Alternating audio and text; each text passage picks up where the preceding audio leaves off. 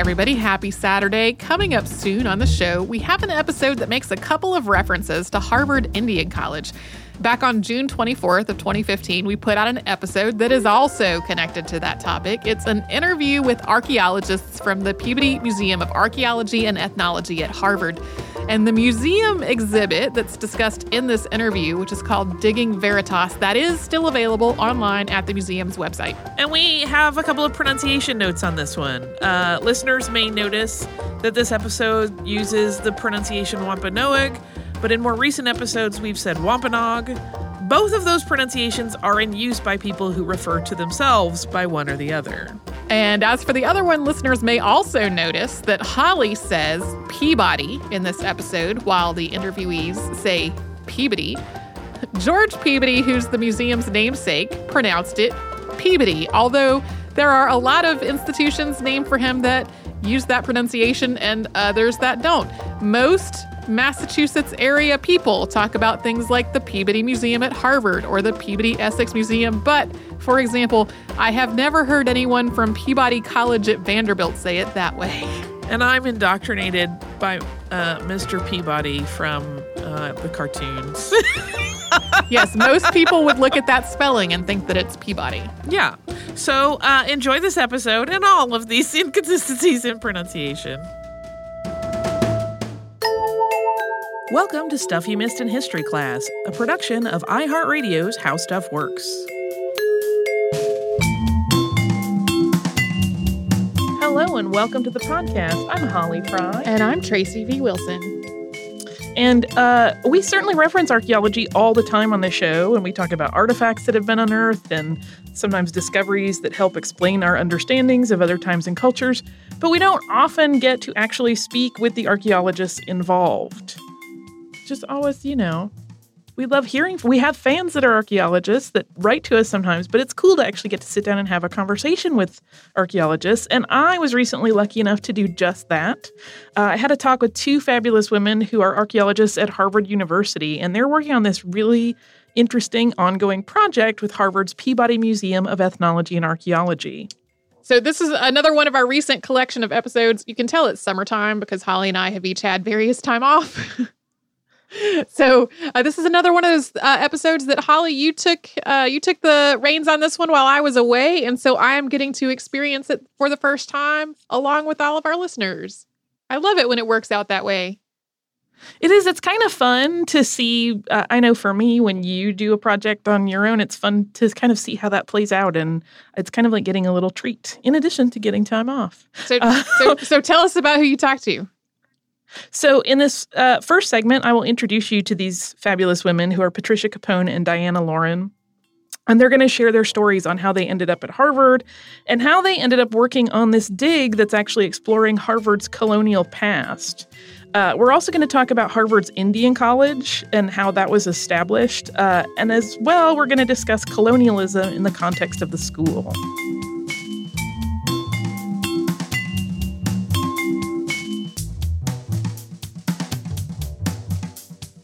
Alrighty, so today I have a super fun treat. We are going to be talking to two curators from the Peabody Museum of Archaeology and Ethnology at Harvard University. And so for our listeners who love archaeology stories and or Native American history, this one is really going to be a delight, like a piece of delicious dessert cake, except in knowledge form. So I have Patricia Capone, who goes by Trish, and she's the Director of Repatriation and Research Services, and Diana Lauren, who is Director of Academic Partnerships, and they both work as curators of an exhibit there at the Peabody Museum called Digging Veritas. And most of our listeners probably know Harvard University is the oldest higher education institution in the U.S. It was founded in 1636, so in many ways, it's kind of like a living time capsule of America's development. And these two women have been part of a really fascinating project that combines archaeological education with historical education and Harvard's own past. So ladies, welcome to the podcast. Thank you so much for being here. Thank you for having us. Absolutely. We're psyched to be here. Yay! So now each of you, and whoever wishes to go first may do so, tell us a little bit about yourself and kind of what you do as a curator, and if you want to include it, how you landed there. This is Trish, and I began excavating in Harvard Yard as a graduate student here at the university, and I was under the wing of the graduate student who was working on the project for his thesis, John Stubbs. I grew up in the Boston area and was in part interested in this particular story because of that, but also because I'm interested in colonial America and cultural dynamics of that period in general. All right, Diana, it's your turn. Okay. Well, I came to Harvard in 1999 after I finished my degree in archaeology at SUNY Binghamton. And while I wasn't an archaeologist as an undergrad, it's something I studied in graduate school and focused on colonial America. So it was after I had been here a while, knowing that the university had previously done digs, including the one Trish was involved with, in Harvard Yard, I began to get interested. And it was in this moment in 2005 where Trish and I had the opportunity to start the project and dig in the yard and learn about the material and intellectual history of the university. And I have to ask this question. It may be weird. I think when a lot of people think of archaeology, they think of, really ancient kind of excavation stuff. What drew you instead to colonial history? Well, I grew up in Philadelphia. And not to age myself, but was around in 1976 bicentennial celebrations, which was huge in Philadelphia. And from that point on, just an interest in colonial history and the history of North America emerged out of those interests.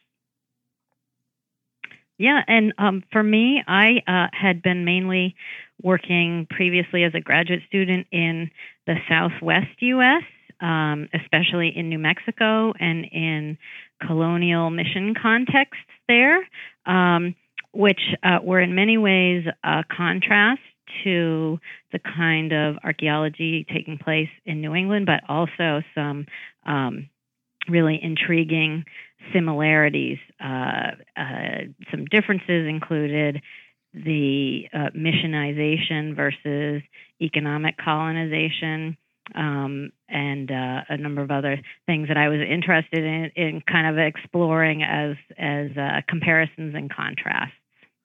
Cool. And I would say, like Trish, I also worked for my dissertation in colonial contexts that weren't English. They were Spanish and French. But then, coming here and being here and learning about the work that's been done at Harvard, the history of Harvard, trying to understand colonial past through all these different colonies and different people intersecting in the 17th and 18th century is just truly fascinating. Well, going off of that, will you guys give us a little bit of background on Harvard's Indian College? Because we're going to talk about it a lot. And I know I was surprised to learn it really didn't have all that many students. I think when you say the word college, you think of a crowd of people, and that is not the case. Correct. There were 5 students known to have been connected to the Indian College, and actually 4 of them are known to have resided there. One of them was a little bit later in the 18th century, but it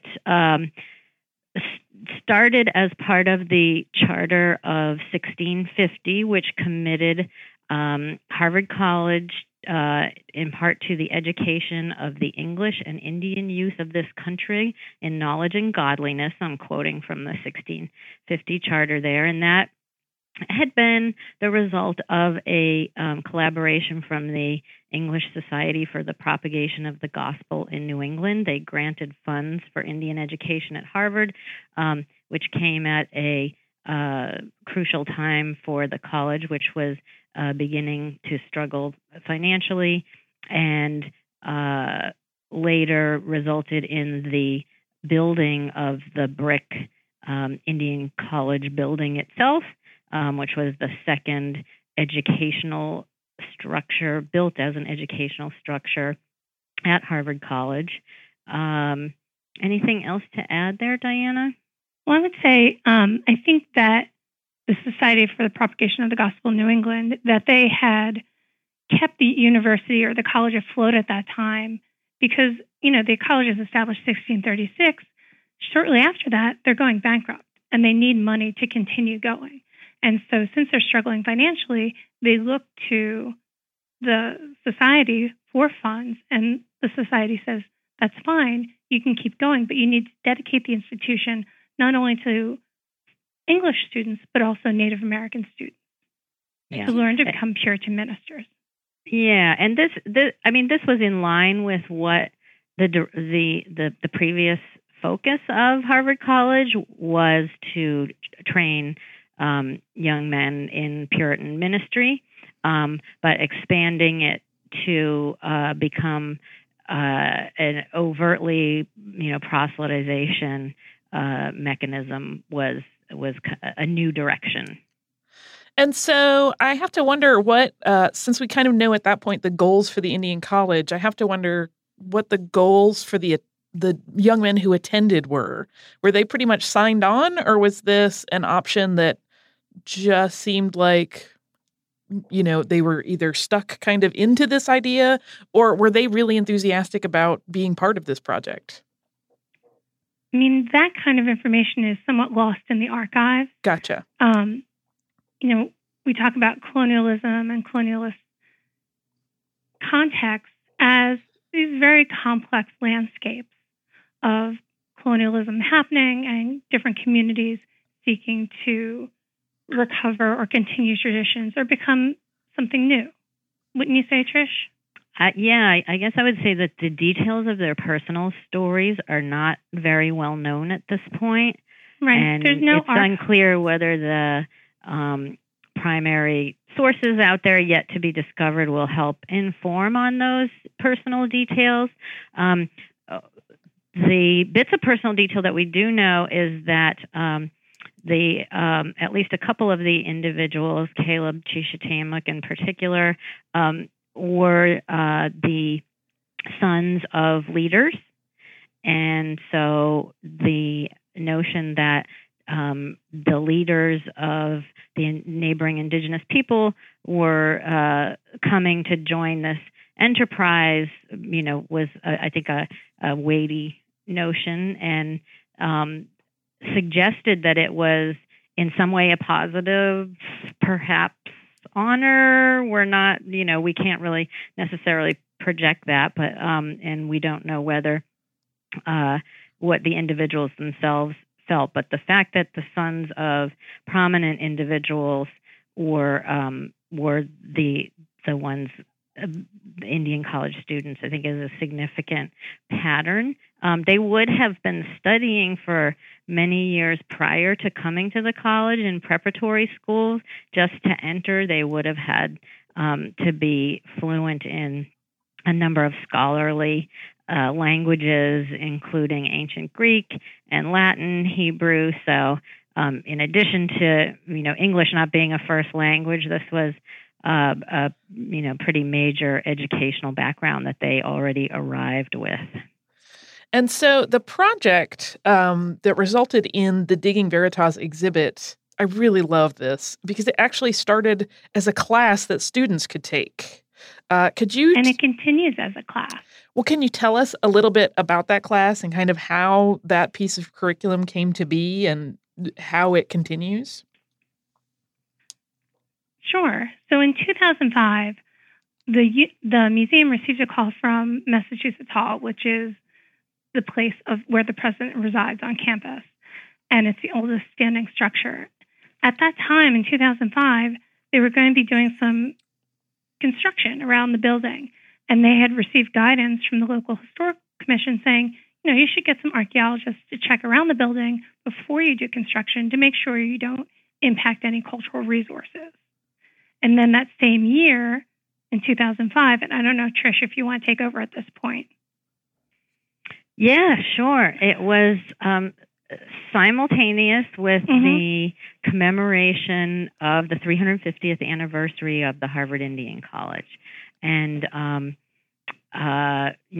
having some understanding of previous excavations in Harvard Yard, we knew that the location of the Indian College, the physical location of the Indian College, was still not known.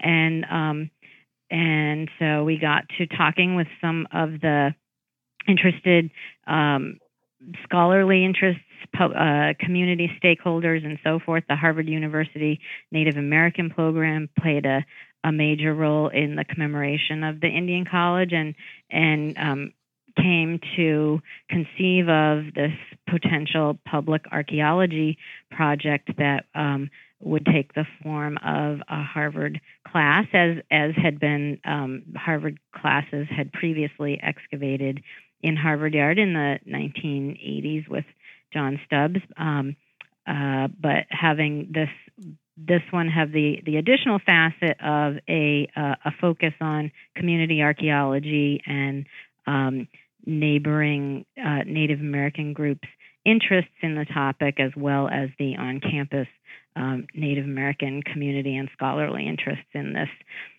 To this point, understudied topic.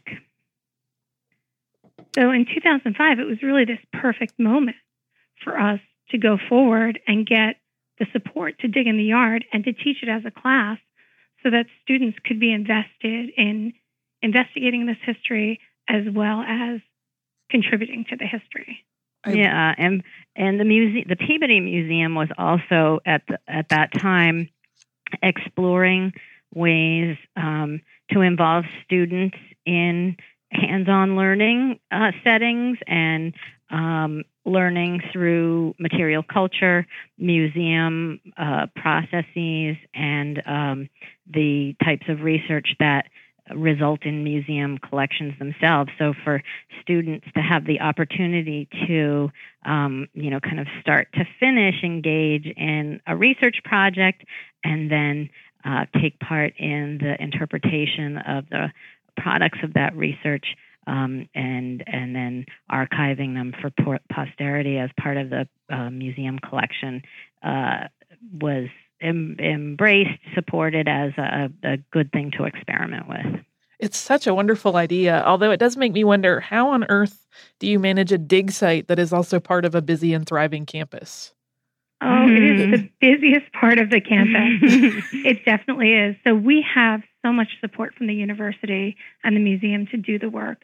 We have the support of yard operations, who manage the day-to-day flow of activities in the yard, as well as the landscaping crew, archives, etc. Just a lot of people coming together to support the project so we can dig in this very public space and do the work with the students there.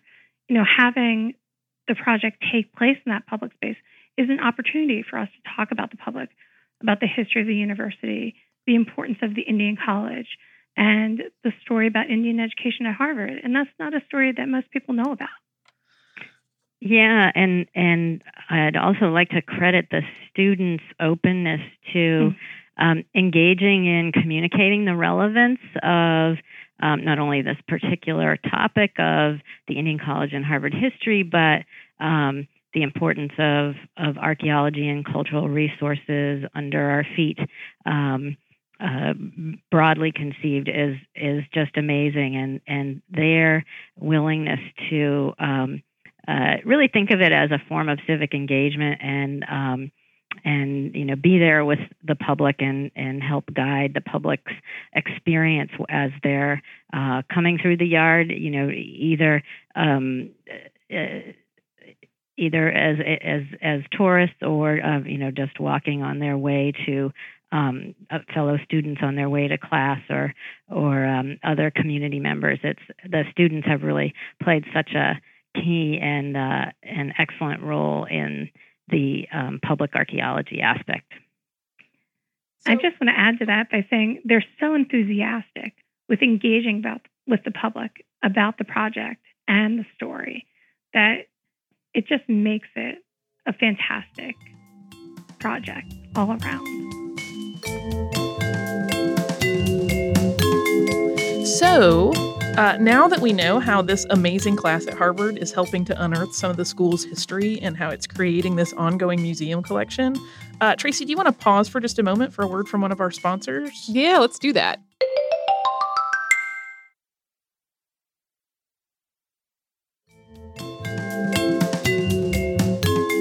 So, getting back to my chat with Trish and Diana, the ladies are next going to talk about some pretty significant finds that have been made by students participating in this dig at Harvard Yard.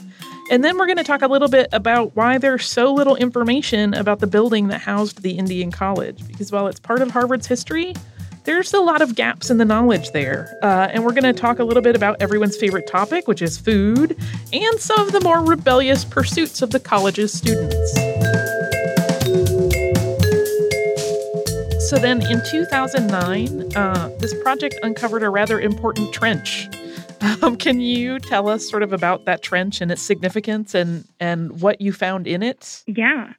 So in 2009, we had, well, in previous years, I should say, we were excavating in the area in front of Matthews Hall at the college and looking for information on the Indian College. And in 2007, we had excavated a unit, archaeological unit, where we came across some dark soil and 17th century printing type.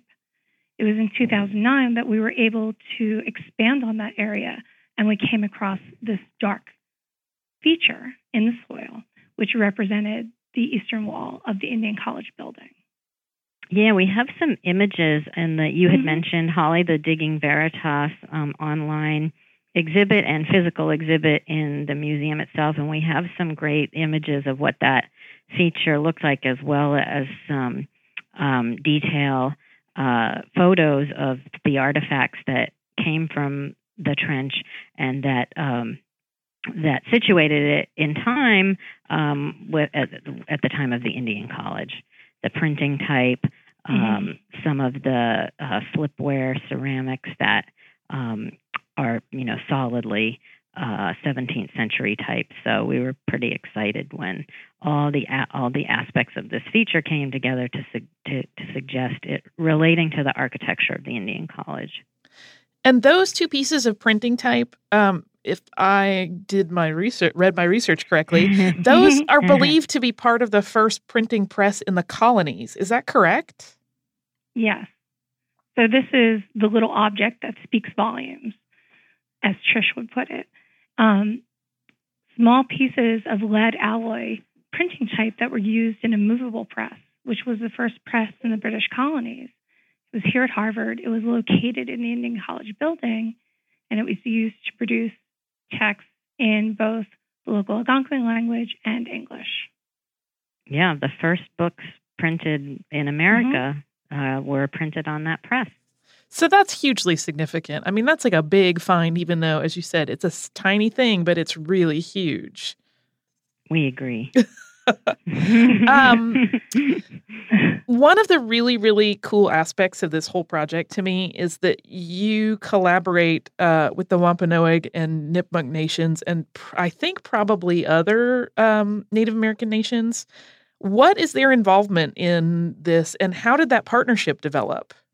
Sure. This is Trish. At the time that the 350th anniversary of the Indian College was being commemorated, there were already strands of outreach and intellectual networks relating some of the questions of the Indian College to current scholarly work coming out of Native American groups in New England. And so we largely followed on those cues that were already in process of unfolding. We also were enthusiastic to identify some common research goals that might have some potential student involvement in addition to the scholarly implications, as well as some public interest. So for the museum, it was the coming together of a number of different factors and interests and people in a positive and I think growing out of intellectual trends in different fields, which the Native American tribes were on their own taking part in.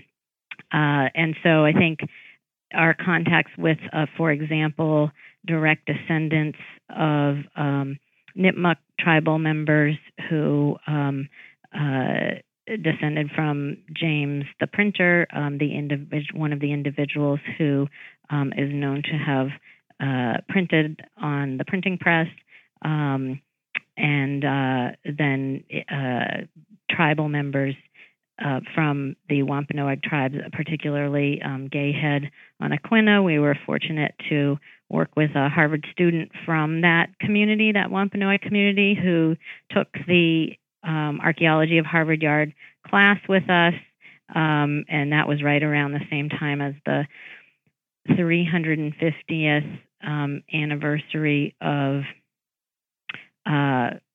what would have been their graduations from the Indian College. So I think a lot of common interests coming together at the same time and continuing to develop, and I think not the least of which is the Wampanoag language reclamation project work being done utilizing some of the books that were printed at the Indian College, in particular the Indian Bible. A lot of that work has been recognized as key in revitalizing the Wampanoag language, which had gone unspoken for many years and is being revitalized through the efforts of tribal members today, and has been going on for some time. But all of these different threads, I think, come together and have relevance for each other, and hopefully can continue to grow the development of knowledge on this topic. Can I add, Trish? We operationalize engagement, the public archaeology of the project, through an open house in the spring semester. Mm-hmm. So in the fall semester, when we start excavations, we have an opening day where we invite different members of the community, local community, to come and talk about the project and help the students situate their experience within this larger history. And then in the spring, we have an open house where the students invite members of the community here on campus and the local tribal community to come and view what we've located in the excavations, and then have a conversation about what we've found to date and where the project is going next. So we're really fortunate to be able to have a dialogue with different stakeholders about the project itself, which continues to help it grow. Yeah, and one facet that I just add more overtly than I did previously was the scholarly interest among the Harvard University Native American campus community, and their interest in Native education, the history of Native education, some of the positive as well as negative aspects of that, some critique of Native education, and then also interest in literacy, and how that's an important aspect of the colonial enterprise. So now I'm going to shift gears on you a little bit and talk a little bit more about architecture, because my understanding is that you did not really have any contemporary images that were made when the Indian College was actually standing, and that there was one representation that was put together based on archival documents. But has this trench and sort of this excavation led to any new insights about the actual building itself? Absolutely.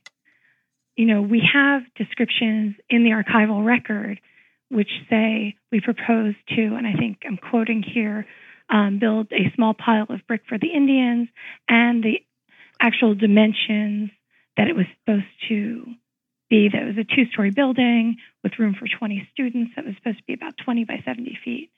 But the details of that are not in the archives, and there are no drawings from the 17th century that indicate what the building looked like. So in the archaeological excavation, we're able to see, yes, it was a brick building. And the kinds of bricks that were used, there were some specially made bricks that came out of the excavation, which showed us how important the structure was on that small campus at the time. So Harvard in the 17th century is just 4 buildings, 3 of which are wood frame, and then the first brick building is the Indian College building. And I think the stoutness of the foundation and this season in particular, the extent of clay underpinnings, show it to be kind of a contrast in degree of permanency to the previous building, the 1638 Old College. Didn't really leave a foundation trace. The cellar hole, a small cellar hole of the Old College, has been excavated, but in terms of building footings, there certainly aren't any that have been discovered that are to the extent of the trench that we found relating to the Indian College, and the kind of lack of good foundation for the Old College may have contributed. John Stubbs has suggested may have contributed to its quick track to disrepair, and so the investment in underpinnings for the Indian College are a contrast. So in terms of architecture, the brick structure is confirmed, as well as I think the investment in its permanence, which is kind of a surprise because it was taken down not too long after, and we talk a little bit about that in the exhibits. Right. I think we were really, both of us have worked on colonial sites, and both of us were just so impressed with the level of effort that was put into constructing this building to be completed by 1655. Harvard landscape in the 17th century, kind of a marshy area to construct buildings. And the efforts put forward with the clay and the size of the trench to stabilize the structure so that it would be long-standing, as Trish said, is so significant and really adds to our understanding of the investment that was being made with the construction of this building. So shifting a little bit, now that you have brought, you've mentioned the colonial era again, which we've been talking about, I know, the whole time. But I know that in the online exhibit, you talk a little bit about kind of social hierarchy and class structure and how that played out at the school. What elements of this archaeology project have kind of lent to your understanding of how all of that worked? I think there's a couple great examples that come out both in the ceramic material that's been recovered and also the faunal material that's been recovered. Wouldn't you say, Trish? Mm-hmm. Yeah. Go for it. So with the ceramic material, in the 17th century, as we imagine what daily life was like, we know that the students led a really structured lives, both the English students and the Native American students. Their days were planned out for them from about 5 a.m. to 11 p.m. And when you think about their life and their world, what we find in the archaeological record is their trash, right? So the broken pottery, the animal bones, that was part of their daily life and how they ate at the table and their diet. And the ceramics show from the 17th century show, fairly modest beginning, right? And so nothing really fancy.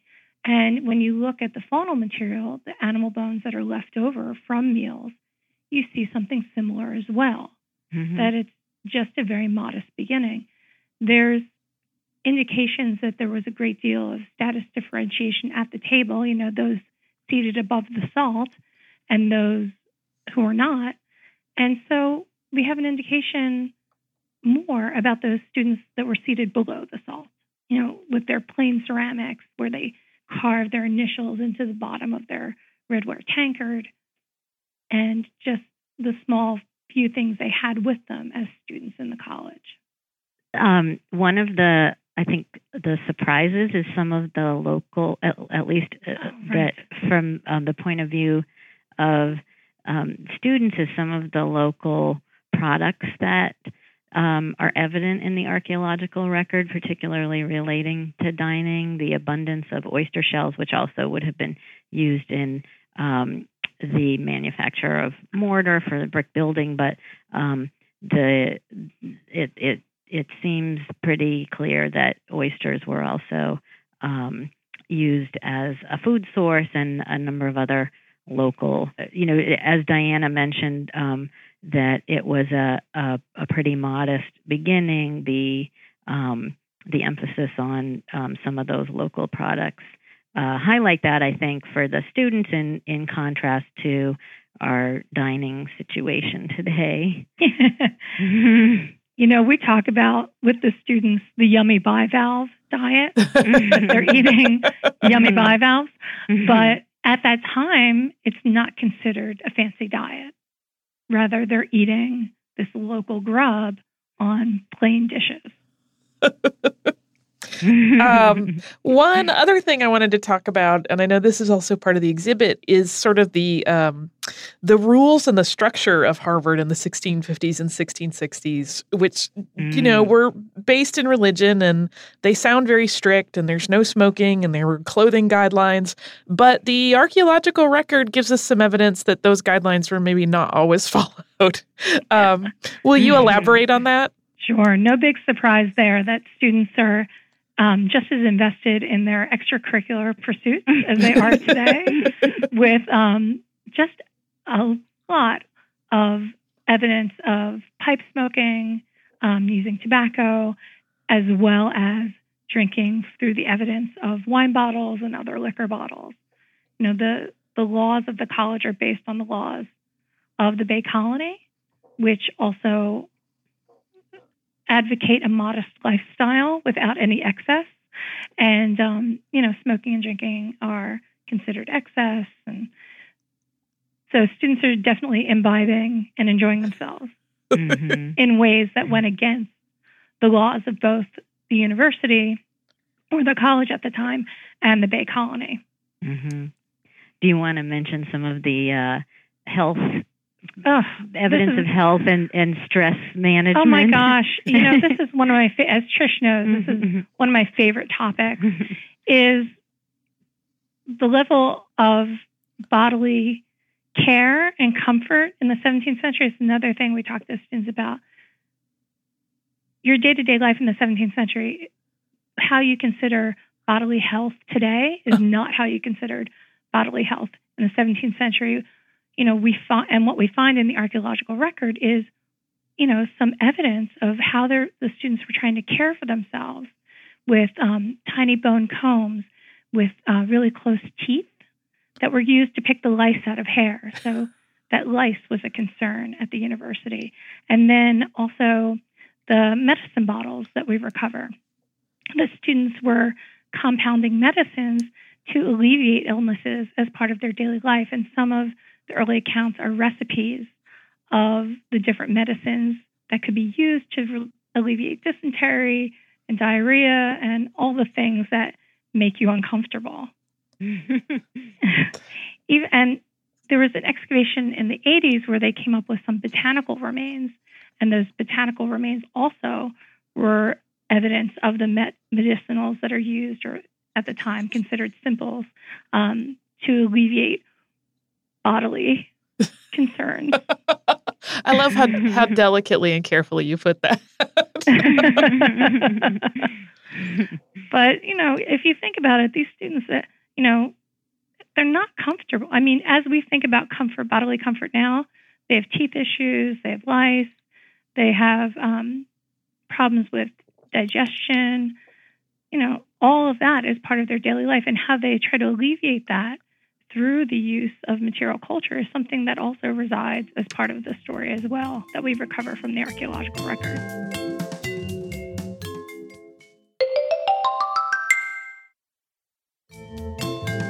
So now that we are jumping back in to our last segment, our wonderful guests are going to share with us some of their favorite finds from the Harvard excavation, and you will get a very real sense here of how much they love the work they do and how exciting it is for them to be part of this really unique student-oriented archaeology project. So for each of you, I would love to hear what the most exciting or favorite find in the archaeological work there at Harvard is. Since Diana mentioned a little bit. 10? Sure. I'm kidding. I have one overall and one from this season. I don't know about you, Trish. Go ahead. So in 2009, when we're excavating at that area where we believe it to be the trench, two students looked up from the excavations and said, "We think we found something." And they held it up, and it was a piece of the printing type. And I just burst into tears. I mean, it was such a moment. Yeah. This season, we had students excavating in this level that was 17th and 18th century material. And he said, "Oh, I think we found something interesting." And he held up this pair of cufflinks, sleeve buttons. And I said, "There is no way you found that on this site." Because they were so nice and so beautiful and so well preserved. And like, "Yeah, we totally did." And I was like, did you bring them from somewhere? But no, sure enough, they came out of the excavation. And that kind of excitement never goes away, even after years of doing this. Yeah. I think that one of the artifact types that is a particularly effective time machine and kind of context awareness raiser for students is when they start finding the colonial clay tobacco pipes, and they find them with some frequency. So it's enough to kind of, it's a real eye opener that we're dealing with a different time, same place but a very different time. In terms of my own excavation in Harvard Yard, finding an entire fish skeleton in the cellar of the old college building, 17th century fish skeleton, was pretty exciting too. So what would either of you say, and you can each give your own answer, is the most important thing that you would like people to know about this ongoing archaeology project at Harvard? Well, I think the broad message that cultural resources, archaeology, even of recent historic periods, is all around us, and to raise awareness for the preservation and support for those resources is a biggie. And then in addition to that, I think the more specific message of our shared colonial past in New England that interweaves a place like Harvard College with Native American families and communities in the region. Diana? Yeah, so I would say, the story of 17th century Harvard, again, speaks to that shared past, but is also such an important message for students in the future, that they understand the university history and that they have a part in creating the narrative for the present. And that narrative includes telling the story of the Indian College and the importance of Indian education at early Harvard. And that's a story that's been forgotten. 1698, the Indian College was dismantled. The bricks were used for another building. If you look at the landscape today, that story is absent. So having students being able to tell that story is so important to the continuation of the project. So can you share any plans or exciting things going on with upcoming aspects of the dig? So we have students working on updates to the online exhibit as we speak. So that's very exciting. So changing a little bit about the public face of the project online. And then thinking we're also cataloging finds from the past fall's excavations. What else, Trish? The updates to the online exhibit. I think that's a biggie, and the fact that we aim to be offering the course again offering it in 2016-17. Where in the fall we'll excavate in the yard, in the spring we'll go into the lab, catalog the material, and then help with the accessioning process so that becomes part of the museum's collection. So cool. And you guys both mentioned the online site. So where could listeners go if they want to learn more about this? So to the main website of the Peabody Museum of Archaeology and Ethnology, and then there's a link to exhibitions and a sublink to online exhibitions, and it's under there titled Digging Veritas. And it really is quite a treat. There are a lot of really fun images to look at.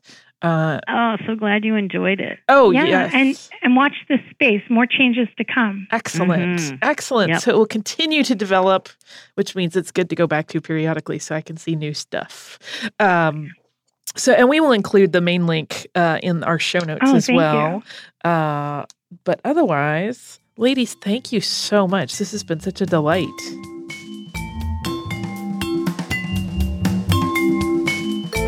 Thank you so much for joining us today for this Saturday Classic. If you have heard any kind of email address or maybe a Facebook URL during the course of the episode, that might be obsolete. It might be doubly obsolete because we have changed our email address again.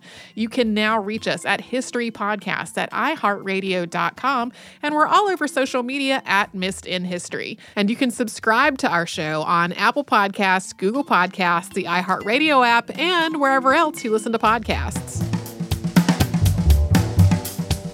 Stuff You Missed in History Class is a production of iHeartRadio's How Stuff Works.